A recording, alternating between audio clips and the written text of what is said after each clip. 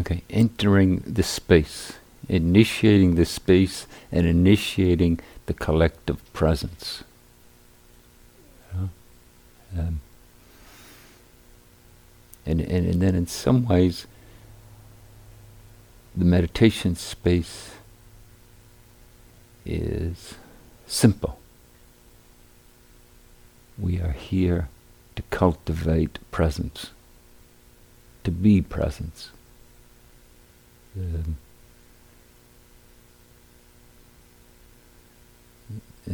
that in being that way, it's more a sensibility, a decorum. Right. How we move through the space, moving quietly and mindfully. You know? Even how you take care of your own meditation seat. Can you, at the end of each sitting, can you make a practice of just leaving it neat?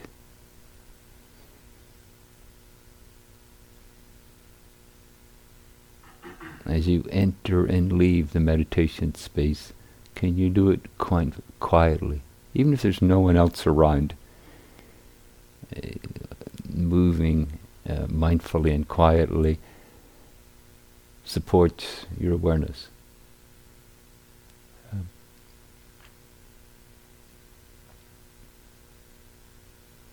And the theme for this retreat will be the 6 Paramitas. You know? Often the word paramita is translated into English as perfection. But with many Buddhist terms, they don't lend themselves so completely to an English term. You know, when we think of perfection, we can think of something's perfect. It is without blemish or without any inadequacies, or it has some quality about it that sets it aside from what we might think of as our karmic way of being.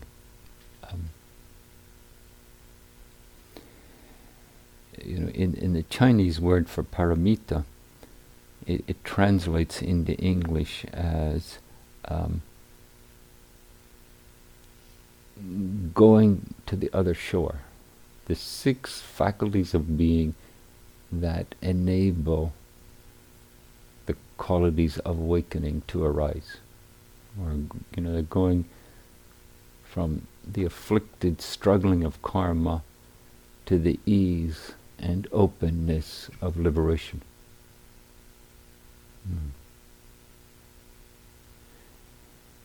And the process that facilitates it. Yeah. In a way, this process holds the attributes of karmic life, and it infuses them with a quality of awareness that facilitates letting go of struggling and makes evident liberation.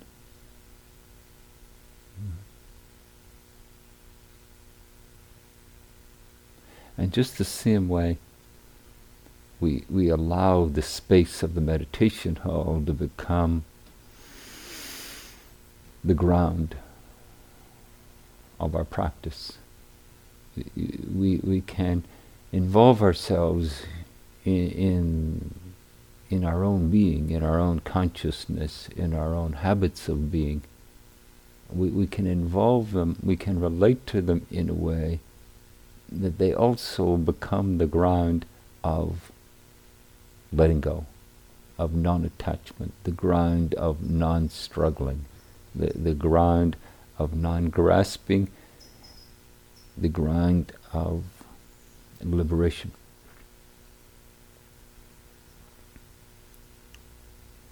So the 6 paramitas are not some static accomplishment, you know.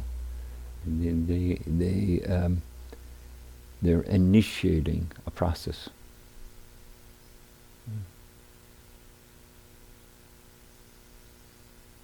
At any time, you know, when the Dharma is presenting us with a process of practice,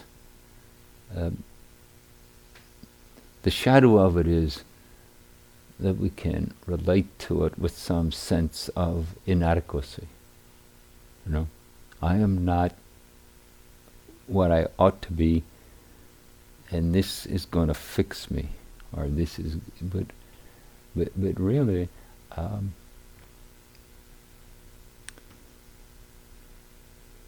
what we're coming into relationship with through the Dharma is illuminating conditioned existence, illuminating even the mind that sees deficiency, and shifting how it's being related to. And so the Paramitas facilitate and support and guide that process. They help us discover and realize that the human condition isn't intrinsically afflictive and limited. That the human condition, when it's infused with awareness,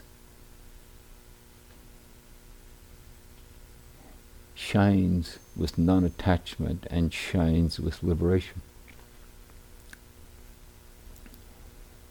And then the 6 qualities are dana, giving, you know, sila or shila, the conduct of practice, and then patience, you know, kashanti, you know, this quality that we are just so willing to keep sitting and keep practicing with the arising of our karmic constructs.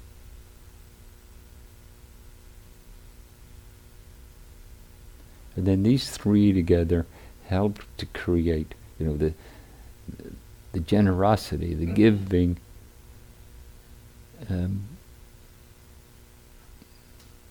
it's like a kindliness to our own efforts.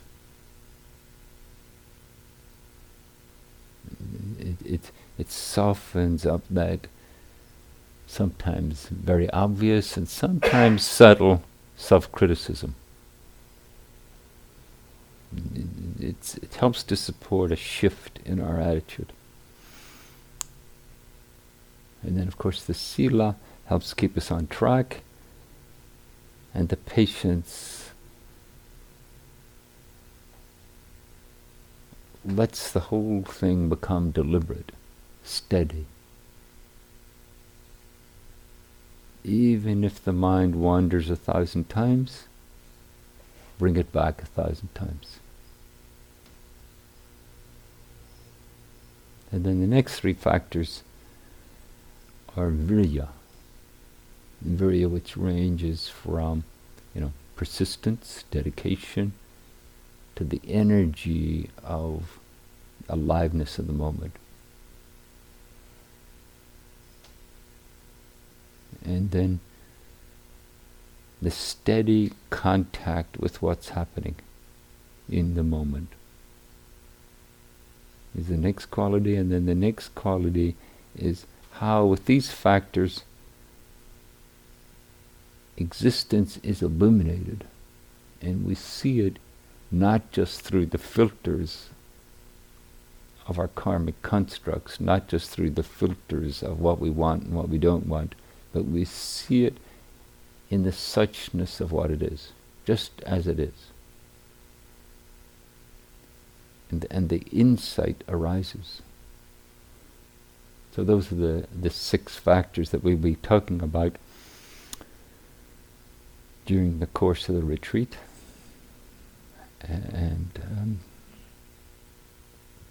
But really each time we meditate, whether we have those formulations in our head or not, they are the process of mindfulness. Okay.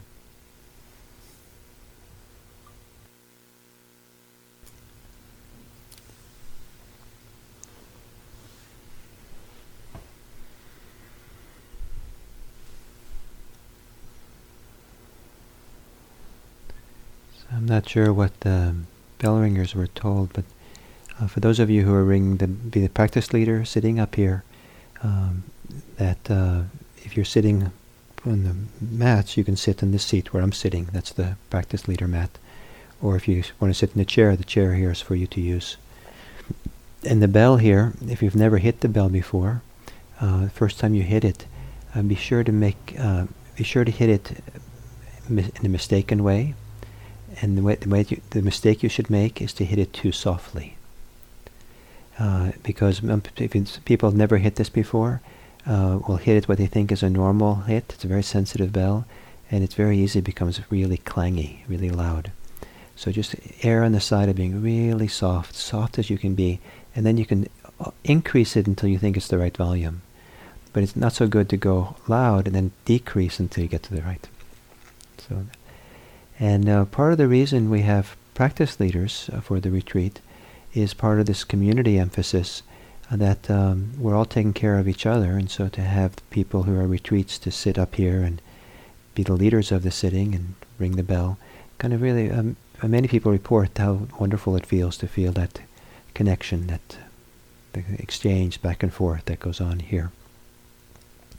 And for those of you who sit up here, it's a wonderful thing to sit here and a little bit be the caretaker of the community and to be able to sit out and see the people meditating. And hopefully you'll find it very supportive and inspiring to have this vantage point of the retreat. It certainly is for me as a teacher to sit up here, and I'm regularly inspired by all of you people who sit here on retreat. It's quite wonderful.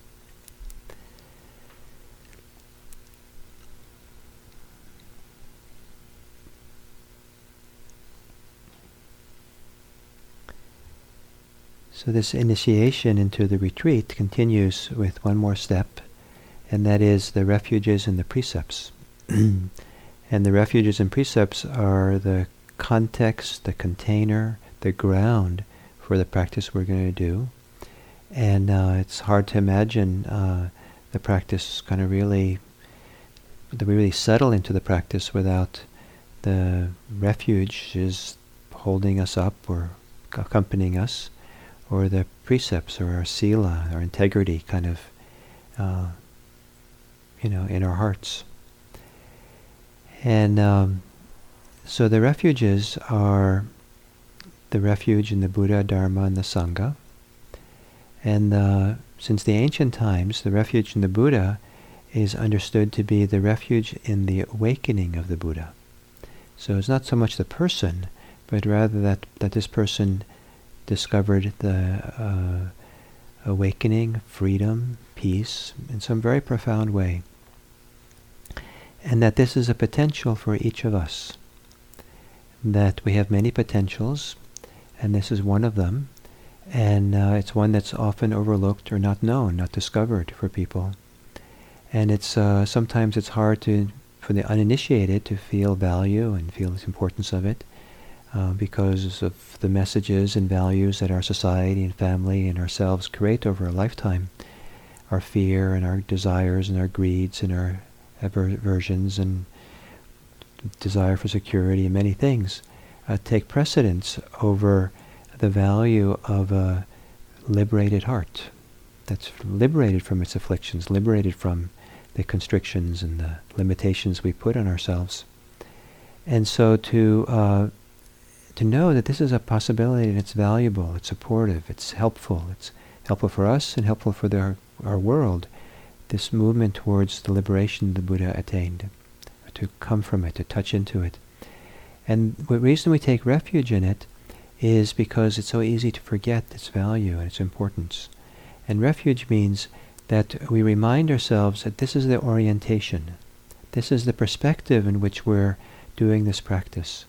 And it's a perspective and orientation which supports us on a deeper place than our conscious mind.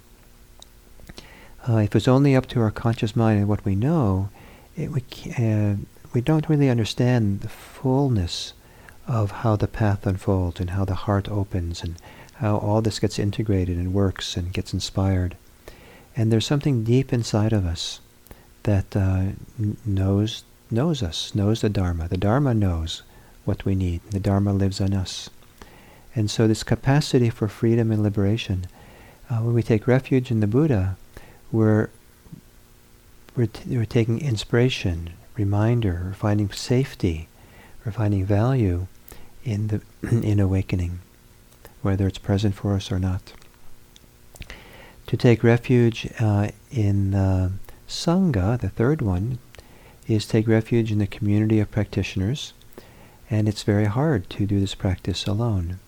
I know 101% probably at least that I would not have practiced as much as I did without a community of people around me supporting me, without teachers who were there to practice with and support me and guide me and mirror me and challenge me and all the things. And so, without community, for most people it's quite hard to practice, and it's quite hard to get the full benefits, to really drop down and discover the possibility of liberation, to let the Paramitas flower fully within us. There are so many ways in which we limit ourselves, so many ways in which we don't allow ourselves to open fully, so many ways in which we compartmentalize our lives and don't see all the different aspects. And so to live in community, practice in community to some degree, is meant to be a refuge for us in the sense that we don't have to do it alone. We can't really do it alone. And there is a supportive network of other folks who practice that are there leading the way, walking together with us, supporting us, who've shown the practice for centuries or millennia. There are many people who are practicing. And to know that you're supported by that. You're not doing this alone. Whatever challenges you have, you're always doing it in this beautiful and large community of Buddhist practitioners down through the ages who have made it possible for this to be here. Possible for the center to be here that you're practicing, in this room, this retreat. There's so much here that supports us. And so to be reminded that you're not doing it alone. And whatever your challenges you go through, people have been there before, and people can support you through it and inspire you so you can persist, you can keep going, you don't give up. And then between awakening and the community is the Dharma. And as I just mentioned a little while ago, I have tremendous faith that the Dharma knows better than you do what's supposed to happen. And so we're sitting here meditating, and again, we can have all kinds of challenges, and we think it's not going right. But the Dharma knows what it's doing. You're getting exactly what you need. And so if you're having challenges, whatever they might be, you're probably working through something, probably facing something and meeting something that's really important for you to see.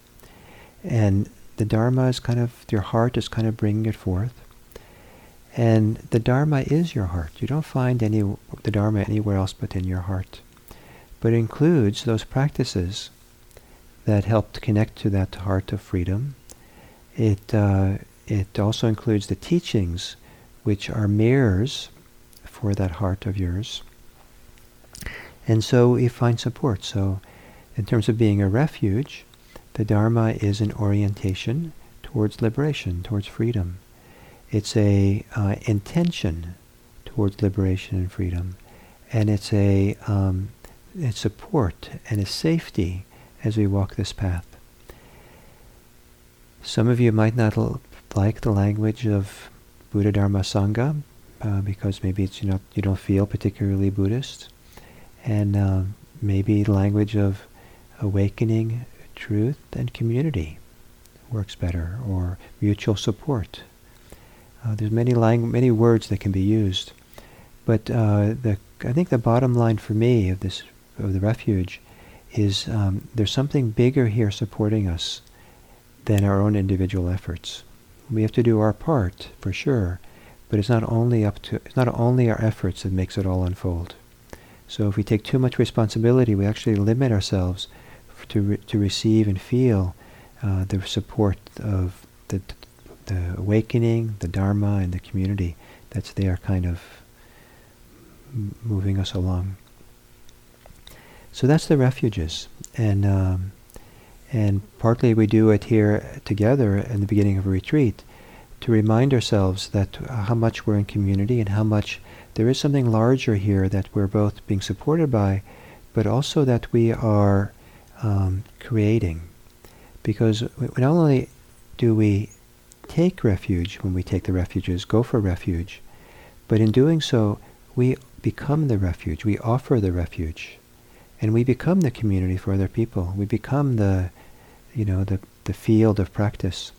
And so we're actually offering ourselves in the refuge to help support and create the context, the container, the support, the ground for all of us to be here. So it's something we share together. The other thing we're sharing while we're here are the refuges, the basic ethical precepts of how to live together.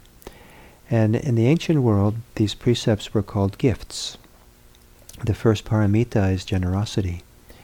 And it's a gift to everyone in the world, but certainly to the community you be with for this week, to help create an environment where people feel safe. Many people in our world don't feel safe. Tremendous amount of people. Not only don't feel safe, because they can imagine the dangerous things happening to them, but they are living in tremendous fields of danger, situations of danger. To come into a place of safety is a amazing benefit, blessing, amazing good fortune, amazing privilege to have this kind of safety that we have here. And we want to kind of, and what that safety does, it allows us to relax. It allows us to open up, not hold on. It allows us to kind of drop some of the ways in which we resist or are bracing ourselves. It allows us to look as deep as we possibly can into our own psyche and mind to help liberate something. To be tender, to be open, to be vulnerable, to be willing to be exposed, turned inside out. And so we want to create here at the retreat an environment of safety for all of us. And I'm pretty confident that none of you have any intention and are probably incapable of killing, stealing, at least the first two. Chances are pretty high that the sexual misconduct is not going to have much opportunity here. And some of you, maybe you'll say some mistruths, but what's really great as a teacher is to have someone come to sign up, say, I just had an interview, can I see you again? I need to tell you, I didn't really say the truth. I kind of didn't tell you the full picture. I don't feel good about it. This environment here, people don't feel so good about even accidentally saying mistruths, and they come and make amends.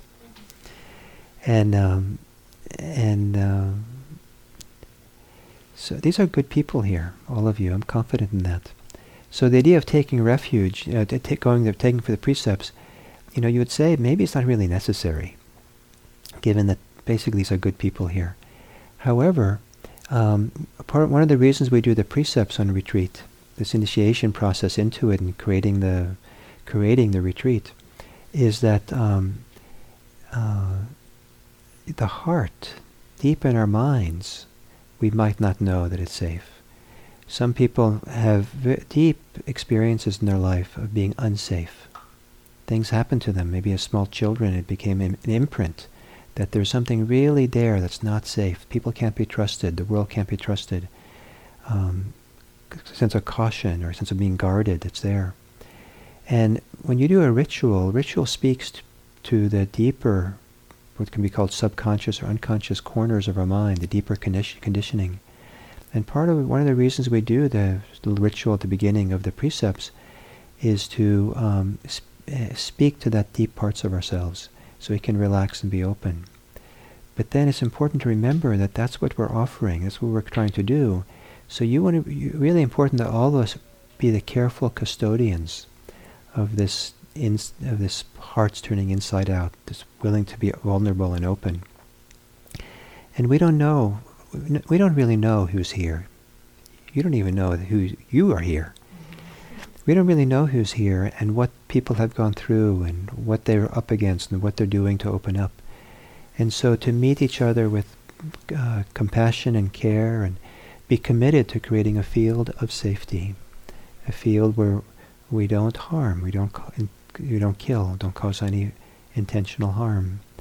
We don't take what's not given. A higher order than not stealing. If it's not offered, then we leave it there. And we don't involve in sexual misconduct. Here in the retreat, it's meant to be. That's understood to be celibacy for a week. We know that many people will have sexual thoughts and fantasies and desires on retreat. It's not a sin to have that happen, but the commitment is to keep it to yourself and not have in any way spill out towards anyone.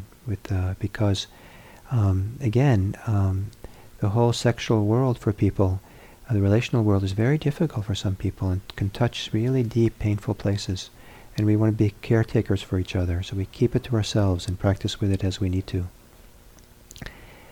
And then the not lying. I think of mindfulness as a practice of honesty.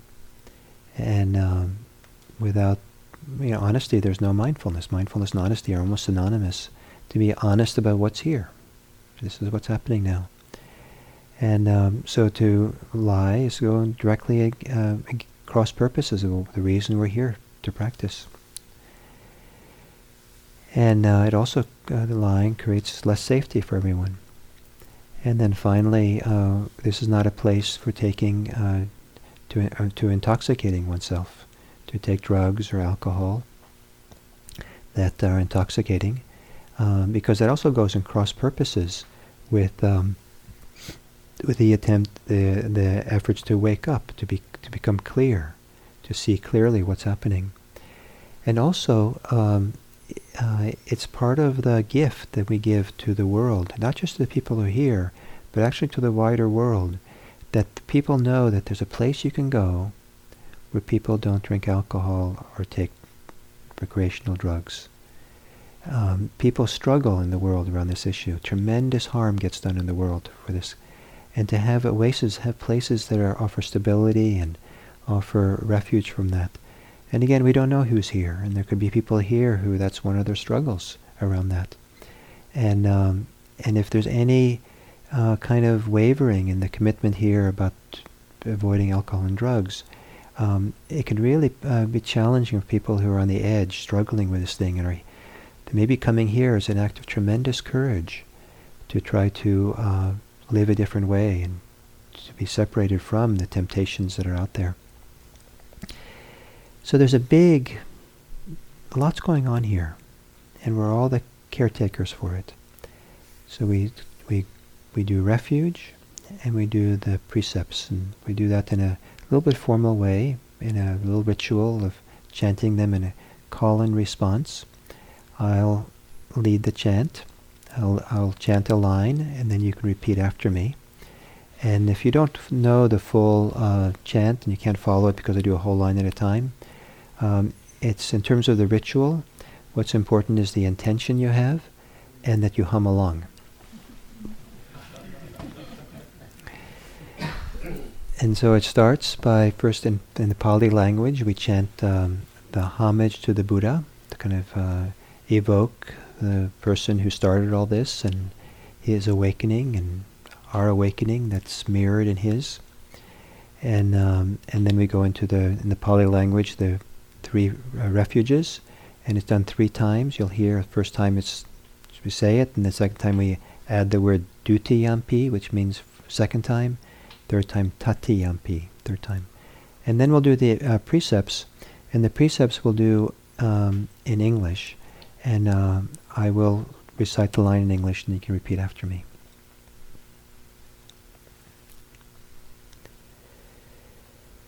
Namo tassa bhagavato arahato Samma Sambuddhassa.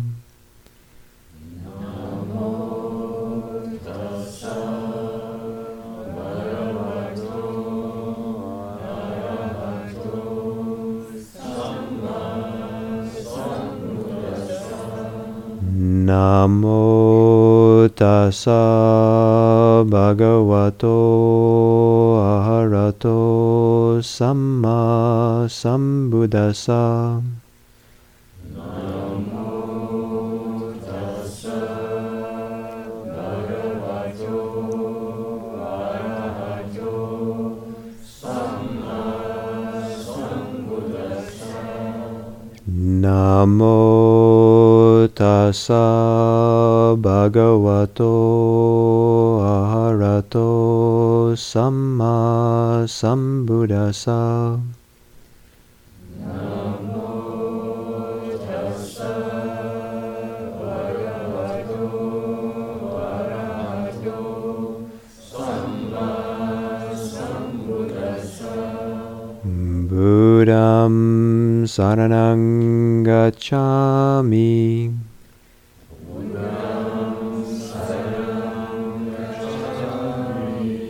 Dhammam saranang gacchami.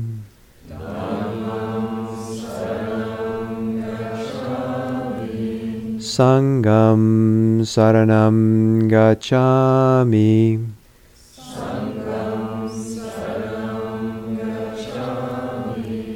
Dutiyampi Buddham saranang gacchami.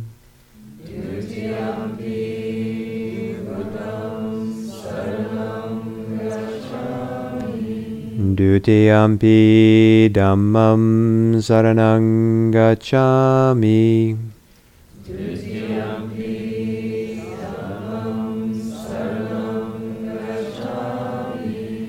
Dutiyampi Sangham saranang gacchami.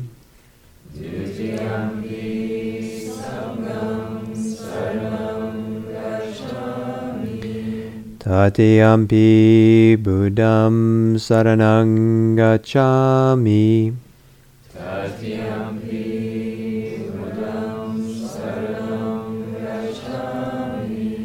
Tatiyampi Dhammam saranang gacchami.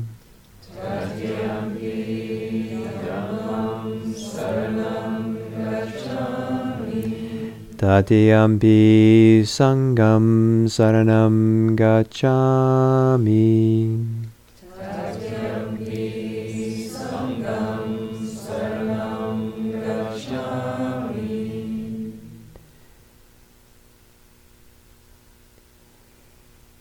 For the sake of our training together,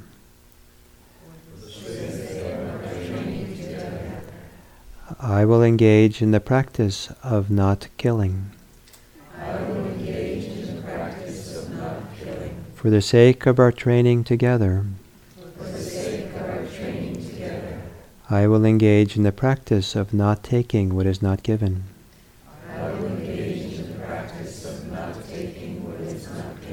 For the sake of our training together, I will engage in the practice of not engaging in sexual misconduct.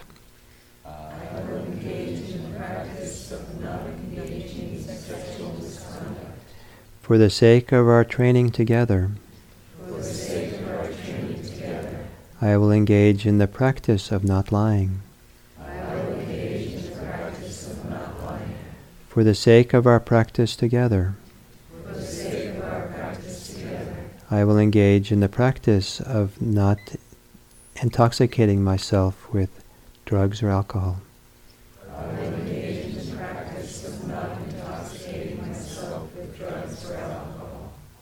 Thank you for that.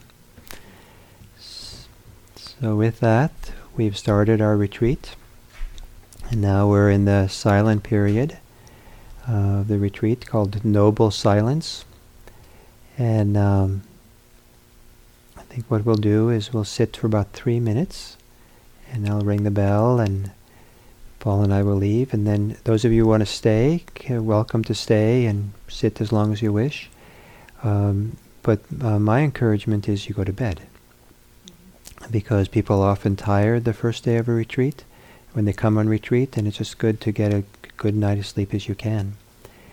In the morning at 6:40 there'll be that period of Sangha service, and some of you are doing this for the first time. The two managers will be circulating around, so if you have any questions about how that job gets done, you can know they're Kim or Abraham are around, and you can ask them. So we'll do a short sit, and then you can decide what to do afterwards yourself.